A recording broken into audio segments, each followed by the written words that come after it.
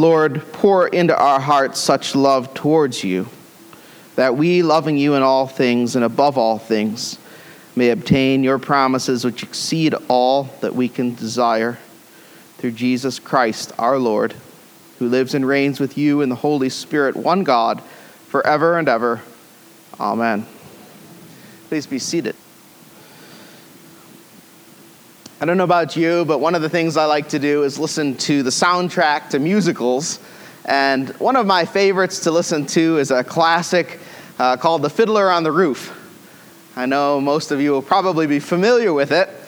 And one of the songs that's particularly insightful, I think, is a song that goes on between Tevye, the main husband, main character, and his wife, Goldie, the other main character. And they're looking at how things are changing around them.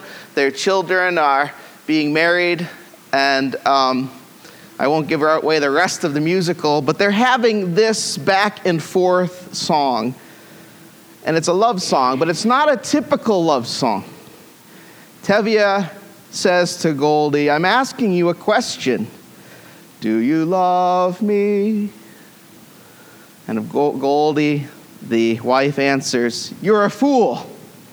But he continues, "I know, but do you love me?" And Goldie, his wife, answers, "Do I love you? For 25 years I've washed your clothes, cooked your meals, cleaned your house, given you children, milked the cow. After 25 years, why talk about love right now? What does it mean to love? What does it mean to love? What does it mean to love God? What does it mean to love God?" I think we're going to pause and ask that question this morning. And as we ask that, I want to point out 4 different things that I think come to us. First of all, that the love of God is unlike any other. Second of all, the love of God is in, first, our belief, and second, our trust and following Jesus. Third of all, the love of God entails obeying Jesus' words. And fourth of all, to love God, we must first embrace God's love towards us. All right? So the love of God is unlike any other. To love God, we must first believe, trust, and follow Jesus. To love God, we must obey Jesus' words. And finally, to love God, first, we must embrace God's love. We started the service this morning with the collect of the day that we all prayed together, and we just prayed it again at the beginning of the sermon.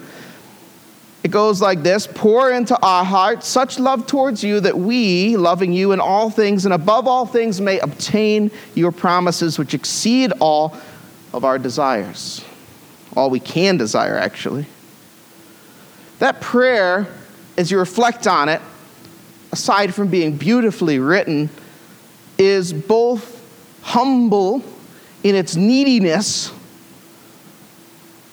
and ridiculous in its boldness. It's humble in its neediness and ridiculous in its boldness. Think about what you just prayed. What are we praying?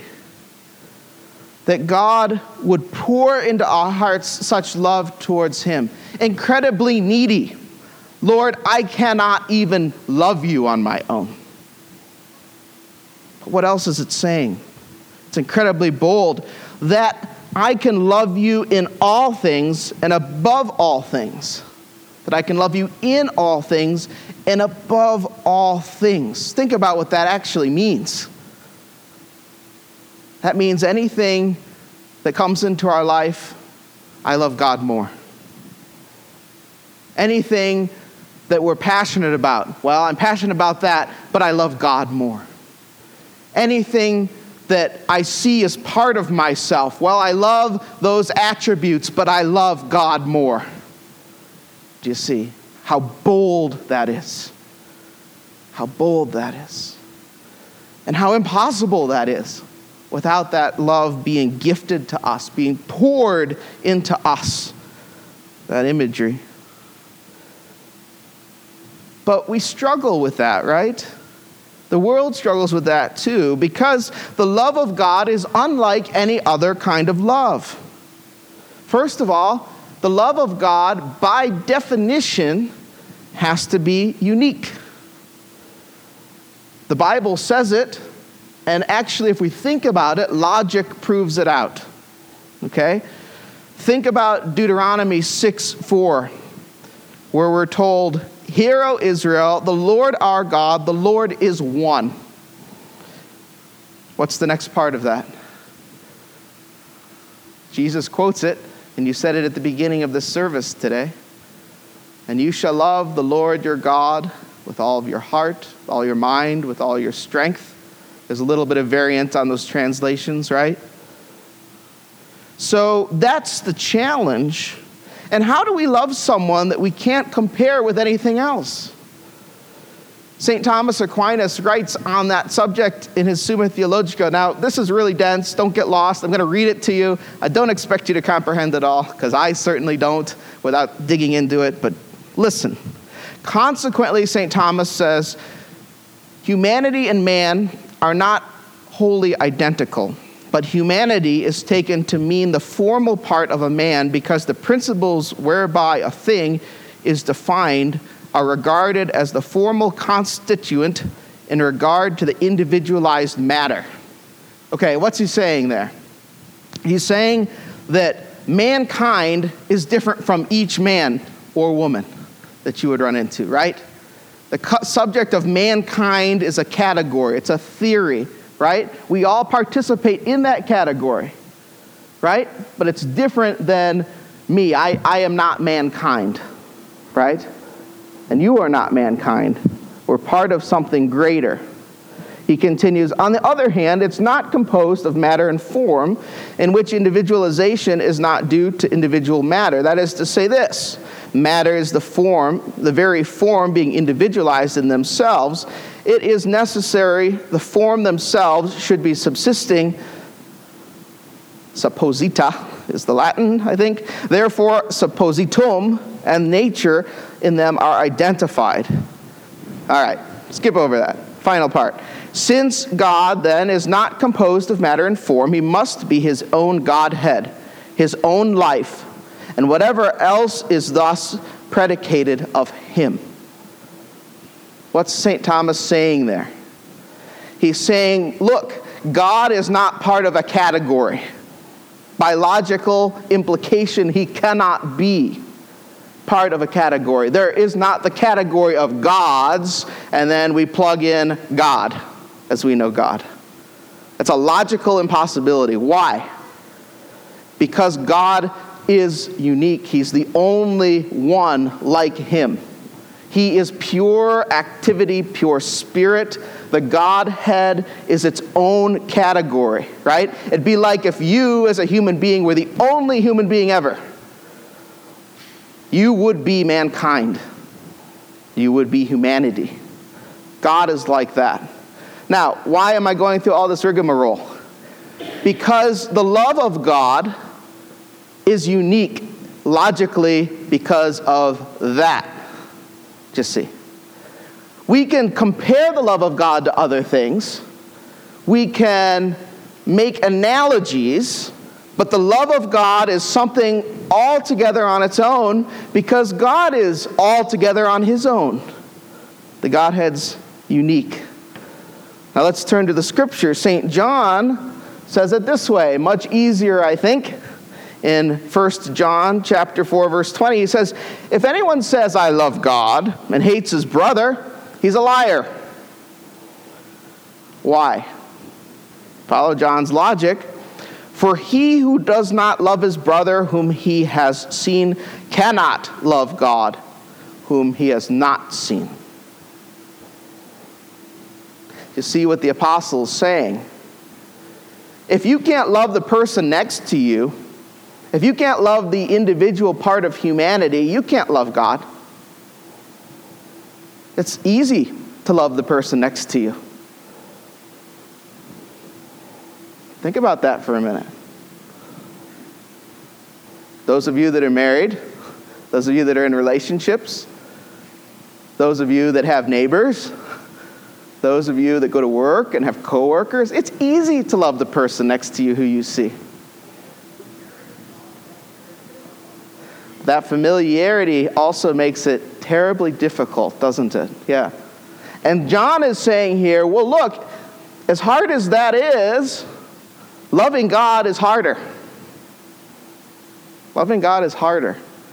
Because you can see that person, you can talk to that person, you can interact with that person. And yeah, that cuts both ways sometimes. We'll admit it. But loving God is harder. Why is the logic here? Let's go with the why it's easier. Or why loving the person next to us is easier. Well, with the sister or father or coworker or mother or girlfriend or spouse or child, we have some idea what love means, right? Let's take a spouse. You try to make her life easier. You try to please her. You try to make her laugh once in a while. You take out the garbage. You empty the dishwasher, even though you're tired when you come home from work.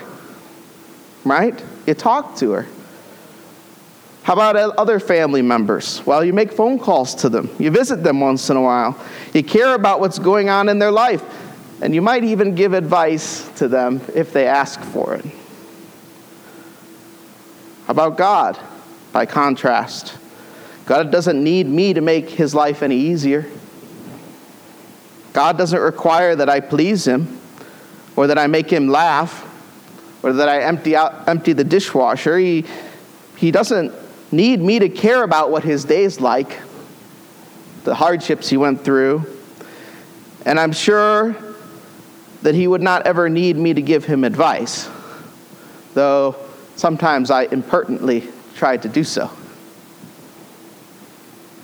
God doesn't require, or rather God does require that I worship him, however.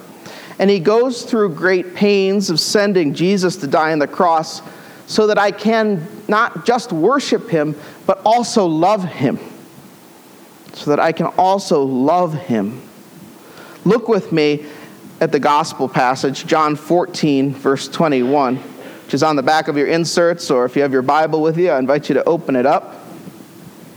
John 14, verse 21.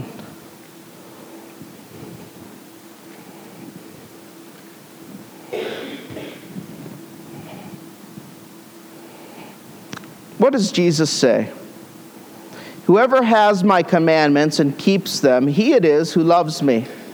And he who loves me will be loved by my Father, and I will love him and manifest myself to him, is what Deacon Mark read to us.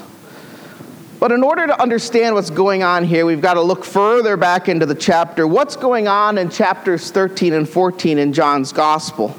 Does anybody know? What point in Jesus' life is this?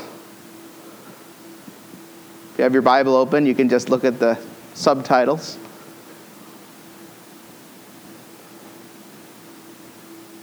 What's going on here?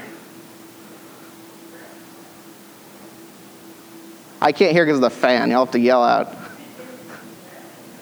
He's wrapping things up? Okay. Well, maybe partly, yeah. What's going on in his life?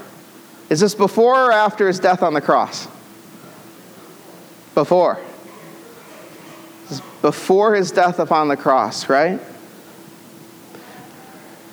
Yeah, it's after the Last Supper.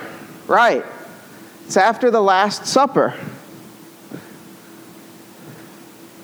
So Jesus has talked to his apostles about how he's going to die, rise, and return, and ascend to God's right hand.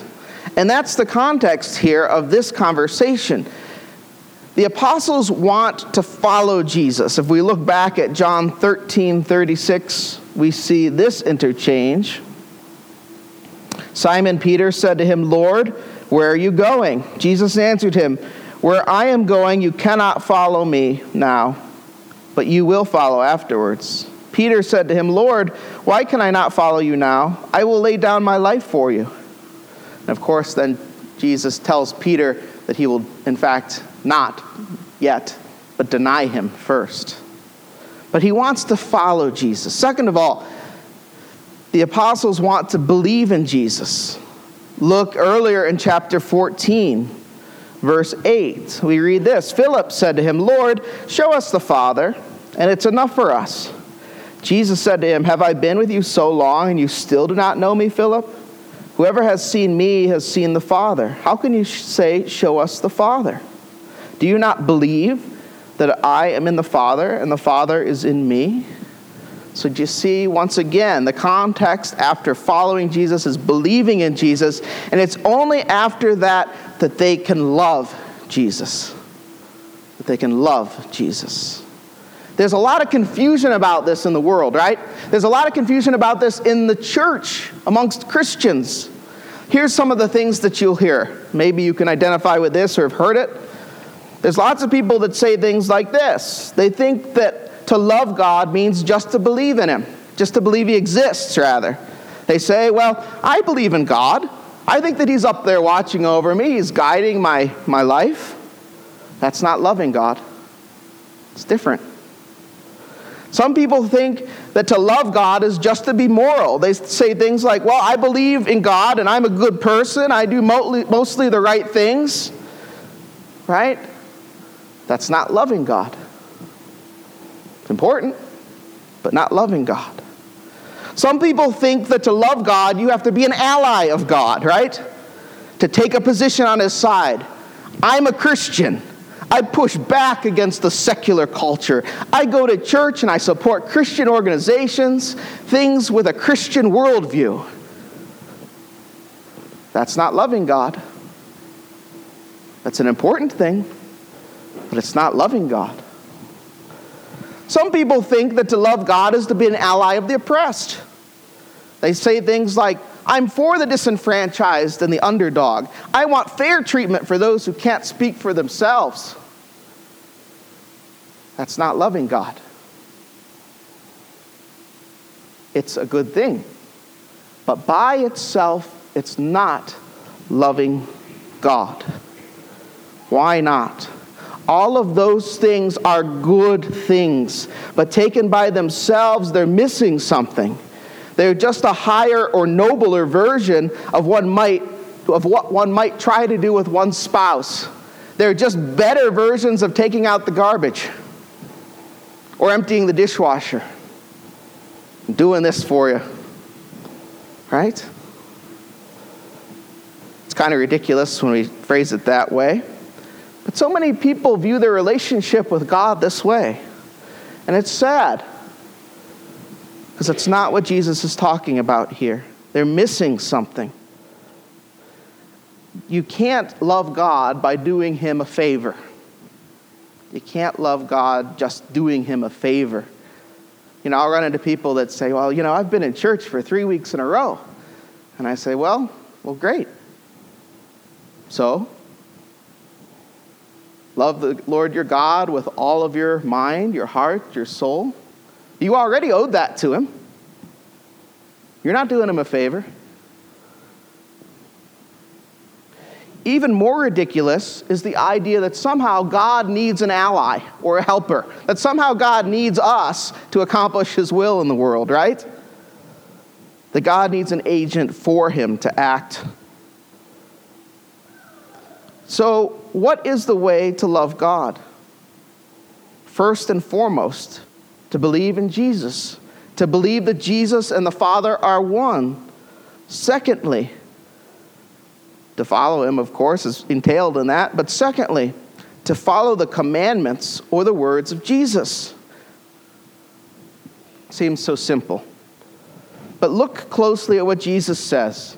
Whoever has my commandments and keeps them, he it is who loves me. You might be tempted to see that as doing things for God. But that's not at all what Jesus is saying. And in fact, if Jesus was to say that, we would all be shafted. There's no way to do that. There's no way to love God above all other things on our own. It's impossible. Note what Jesus says precisely, and this is where it's important to look at Scripture and to dig into it. What does he say? Whoever has my commandments and keeps them. The Greek word for this, have, is exo. It means to possess already, to hold fast to something you already have. That's the word has this. Whoever keeps them. Then to obey them. Now, if you think we're reading too much into this, look at verse 23. Jesus answered him, if anyone loves me, he will keep my word, and my Father will love him, and he will come to him, and we will come to him and make our home with him. Whoever does not love me does not keep my words, and the word that you hear is not mine, but the Father's who sent me. What's Jesus saying here? Jesus is saying that it's God himself that helps us keep himself. It sounds like a paradox, and that's because it is. It's because we cannot even love God without God first loving us and giving us the ability to love God. Do you see? How do we have the ability to love God? Well, we keep going. The Helper, the Holy Spirit, given to us in baptism, is here promised by Jesus to teach and bring to remembrance all things, right? Now, the apostles are going to have this specifically because they've got to the great task of writing the New Testament, right? And so they're going to need the Holy Spirit to bring to remembrance all the things that Jesus has said. And they're also empowered by Jesus in John 20 and Acts 2 to guard the faith, to pass the faith along. While the apostles are going to die, the Holy Spirit remains with the church and gives to us the ability to obey and thus to love God more and more. But we have a choice in whether to ask for and embrace the Holy Spirit's help and teaching, or to try to love God in our own way. And that's the problem with so many people, both Christians and non, that they try to love God in their own way instead of loving God for who he is. Again, those of you that are in a relationship, what happens when you try to do something for your spouse to love him or her, but it's not their idea of love?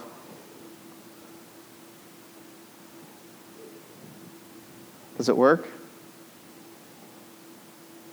Honey, I spent $100 on roses for you. If I did that with Leah, wouldn't work too well. She'd be mad that I spent the $100. Right? We have to love God as God wants us to love him. And to be able to love God, he has to both instruct and empower us to do so. Do you see? We love because he first loved us. So St. Gregory says this: the Spirit pleads, rousing those whom he fills to plead.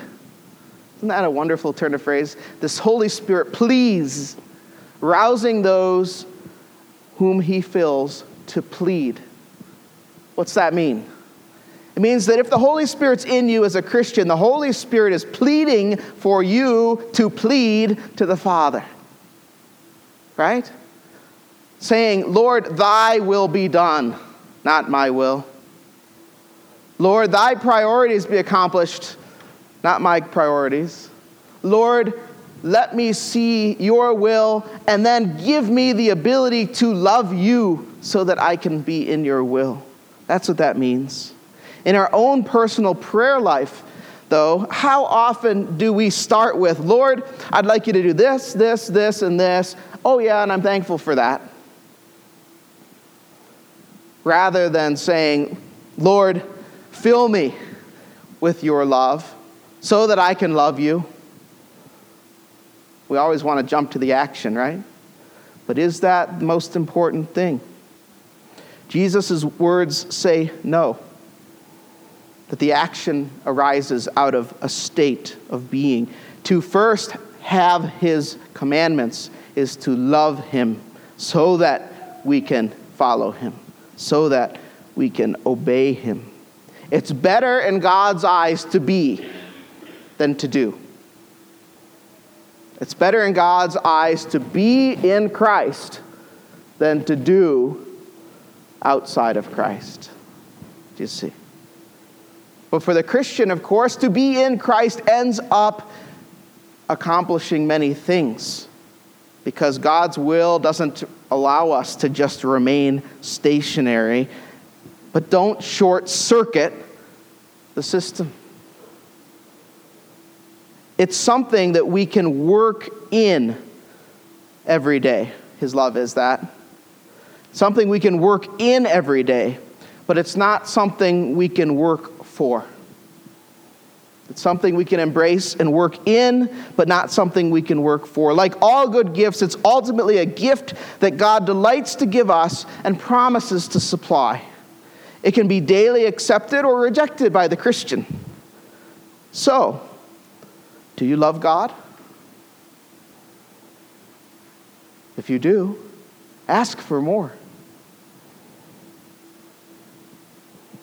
It's not like a marriage or a relationship where you've got two equal people, but it originates completely with God, in the Godhead. And it's given lavishly, it's promised lavishly through Jesus here. And it's like any other relationship, unlike any other relationship, rather, that you can have. Let's return to that musical and the end of the song. Tevye says, I know that, but do you love me? His wife says, do I love him? For 25 years, I've lived with him, fought with him, starved with him. 25 years, my bed is his. If that's not love, what is? Tevye says, then you love me. And she says, I suppose I do. He says, I suppose I love you too. Do you love God? This week, think and meditate on that. Do I love God? Do I let him love me?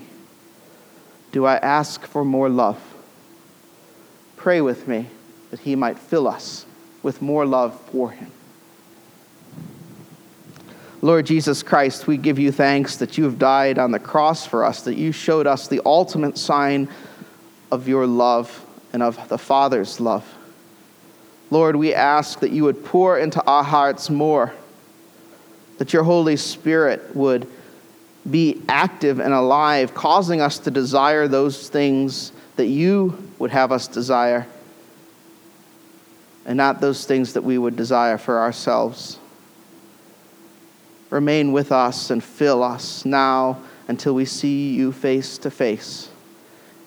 In Jesus' name, amen.